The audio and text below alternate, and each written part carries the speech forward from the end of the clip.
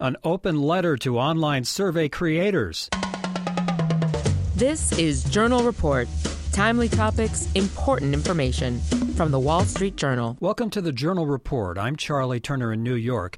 You've just bought a product or signed up for a service online. That may have been an ordeal in itself, but then you're asked to take an online survey that asks questions, many of which your worst enemy shouldn't have to answer.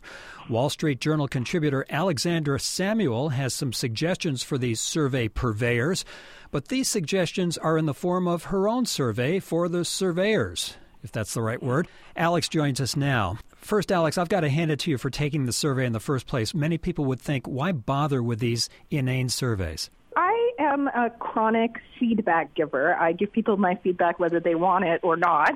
And if I've had a notable service experience or I'm excited about a product, I like to tell the company what I think about it. And, of course, if I'm frustrated, I like to share that, too. But isn't it just a temptation not to just go through the whole survey and after 3 questions just say, the heck with it? Sure. And sometimes I do. And the reasons I give up on a survey are, exactly the kinds of issues I pointed out in this piece, which is that, when a survey is poorly designed, when it's asking me questions that are fundamentally unanswerable or which I feel uncomfortable answering, then I will give up. And in fact, that's one of the metrics that market researchers pay attention to for exactly that reason. How many people abandon their surveys in the process? Because if that's happening, you probably designed a bad survey. Well, you've been a market researcher and designed online surveys. You say that having been on both sides of the screen, you have thought about how to make online surveys smarter, more meaningful, more fun to take, and ultimately more useful. So you've designed your own survey for creators of online surveys. Why don't you describe your survey, beginning with the first question? Well, my very first question is, why are you sending me a survey? Because, all too often I do receive surveys from companies, and I think, what is even the point? You can almost hear the conversation taking place in some windowless office where somebody said, we have to do a customer survey. And nobody had a reason to do it. It was just time to do a survey. So we're going to send out a survey. And if you don't know why you're sending me a survey, don't send me the survey. Question number 2. Don't you know this already? This is the question I really became attuned to because in my life working with a intelligent software company, we did some experiments where we combined social media data with survey data. And part of what you realize really quickly is that all kinds of questions that typically take up a ton of time on surveys are things that we already know if somebody's logged into a survey through Facebook. We know their birth date. We know their gender, at least their notional claim of gender to Facebook. We know where they live. We might know how many friends they have, and so on. The idea that we waste people's time asking them a million things that they've either told us in previous surveys or told us on social media, or that we know because we have their customer loyalty card data, it just isn't in anybody's interest. Number 3, I love. Would you be able to answer this question? That's a question that reflects a mistake I have made many, many times in designing surveys. And I think in particular about some of the first surveys I designed when I first started doing this kind of research. And, you write the survey because you have all these questions about, whatever topic you're investigating. Maybe it's music taste.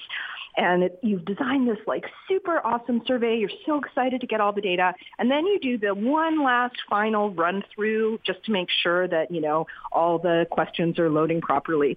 And when you do the run through, you have to answer the questions. And, I think a lot of people go through that process and they just randomly click buttons because they're just looking to make sure that the survey is technically functional. But I always like to actually take the survey and think about what my answer actually is. And it's amazing how often during that process I discover that actually I can't answer this question.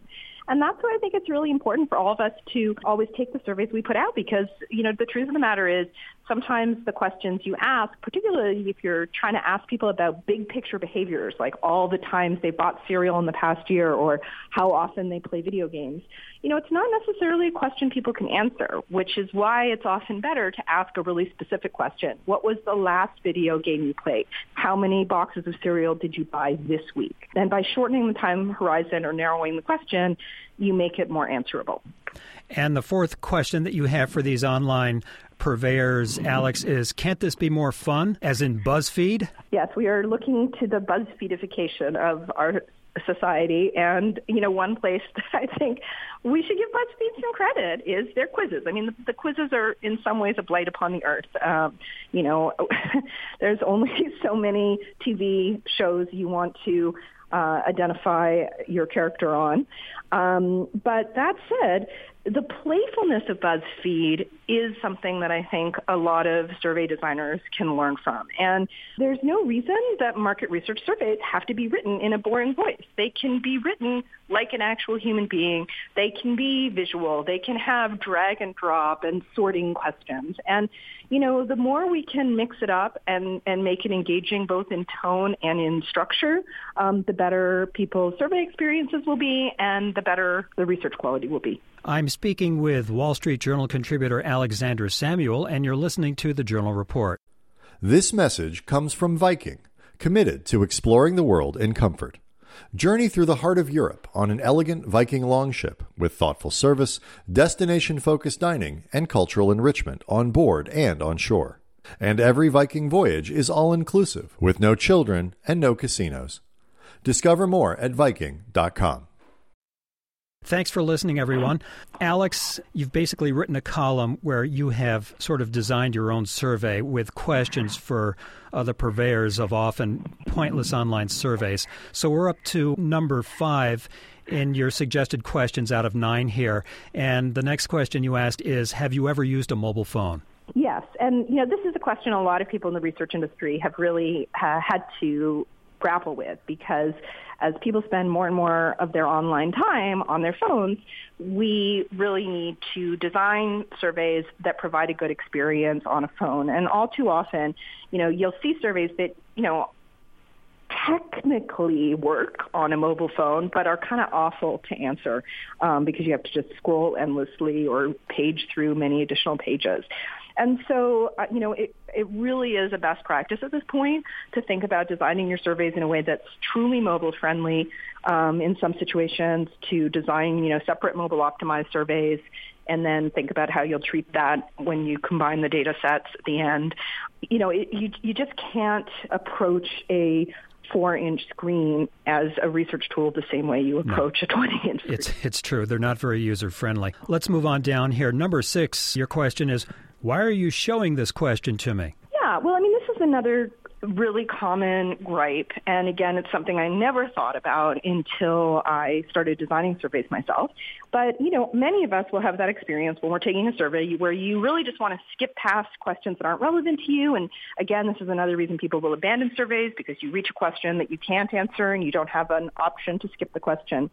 But those scenarios shouldn't even happen, because a good survey design factors in the logic of questions that don't make sense based on previous answers. And so it should be more intuitive. Exactly. And so, that's really what needs to happen, is think about the questions that can be skipped and program your survey, even if it takes a little extra time, so that people only see the questions that are relevant to them. The number 7 suggested question that you have for these online survey providers, do you really care what I think? Well, it's funny. This is probably the very first thing I ever wrote about customer feedback, was an experience I had many years ago with Apple, where I had actually had a terrific customer service experience with them, but their survey only asked me about my complaints and didn't give me an opportunity to tell them how fantastic my experience had been. And so I was really gratified to get an Apple support survey this past weekend where they actually did give me that open field. And I just really encourage researchers to always provide that comment field somewhere in a survey so that people can share whatever insights they want to share, and to recognize that even if those open-ended questions, as they're called in the business, are hard to work with as data, they can still be hugely useful when it comes to telling the story of your research findings. There's nothing like a quote to really bring a data story to life. Number 8 is, do you work alone? And you have, of course, misspelled alone, the point being there's so many typos and other grammatical misdeeds. Absolutely. In just about every context, when my husband and I go out for dinner, the first thing we do is copy edit the menu. And I know that not everybody feels like it's nails on a blackboard to see a grammatical or spelling error. But the truth is, those of us who feel like that are out there, and if you annoy us in your survey design by not proofreading, you are systemically biasing your results because you're annoying one group of people who I suspect are not typical of your population. And I would say, Alex, that the last question is probably the best question, given these terrible surveys. Don't you want me to love your brand? This is really the meta question. You know, it's extraordinary considering that market research or customer insight mostly lives under the CMO, that it functions as if the primary role of marketing, namely to build the customer's brand, loyalty, and relationship, is not relevant. It's like you got all these people in a marketing department who spend all their time making the website look beautiful, making the stores look beautiful, making every single piece of paper that comes out of the business look beautiful. And then the folks down the hall in customer insight are, you know, these sort of abstractly functional researchers who don't think in terms of customer experience. But a survey, a feedback form, is part of your customer's experience, and you need to lavish attention and care on it the same way you would with every other customer touch point. Wall Street Journal contributor Alexandra Samuel, thank you very much for joining us. Thank you. And that's the Journal Report. Thanks for listening. I'm Charlie Turner at the News Desk in New York. Stand by for a new podcast experience. The Future of Everything podcast from the Wall Street Journal. Coming Friday, May 19th. This message comes from Viking, committed to exploring the world in comfort. Journey through the heart of Europe on an elegant Viking longship with thoughtful service, destination-focused dining, and cultural enrichment on board and on shore. And every Viking voyage is all-inclusive, with no children and no casinos. Discover more at Viking.com.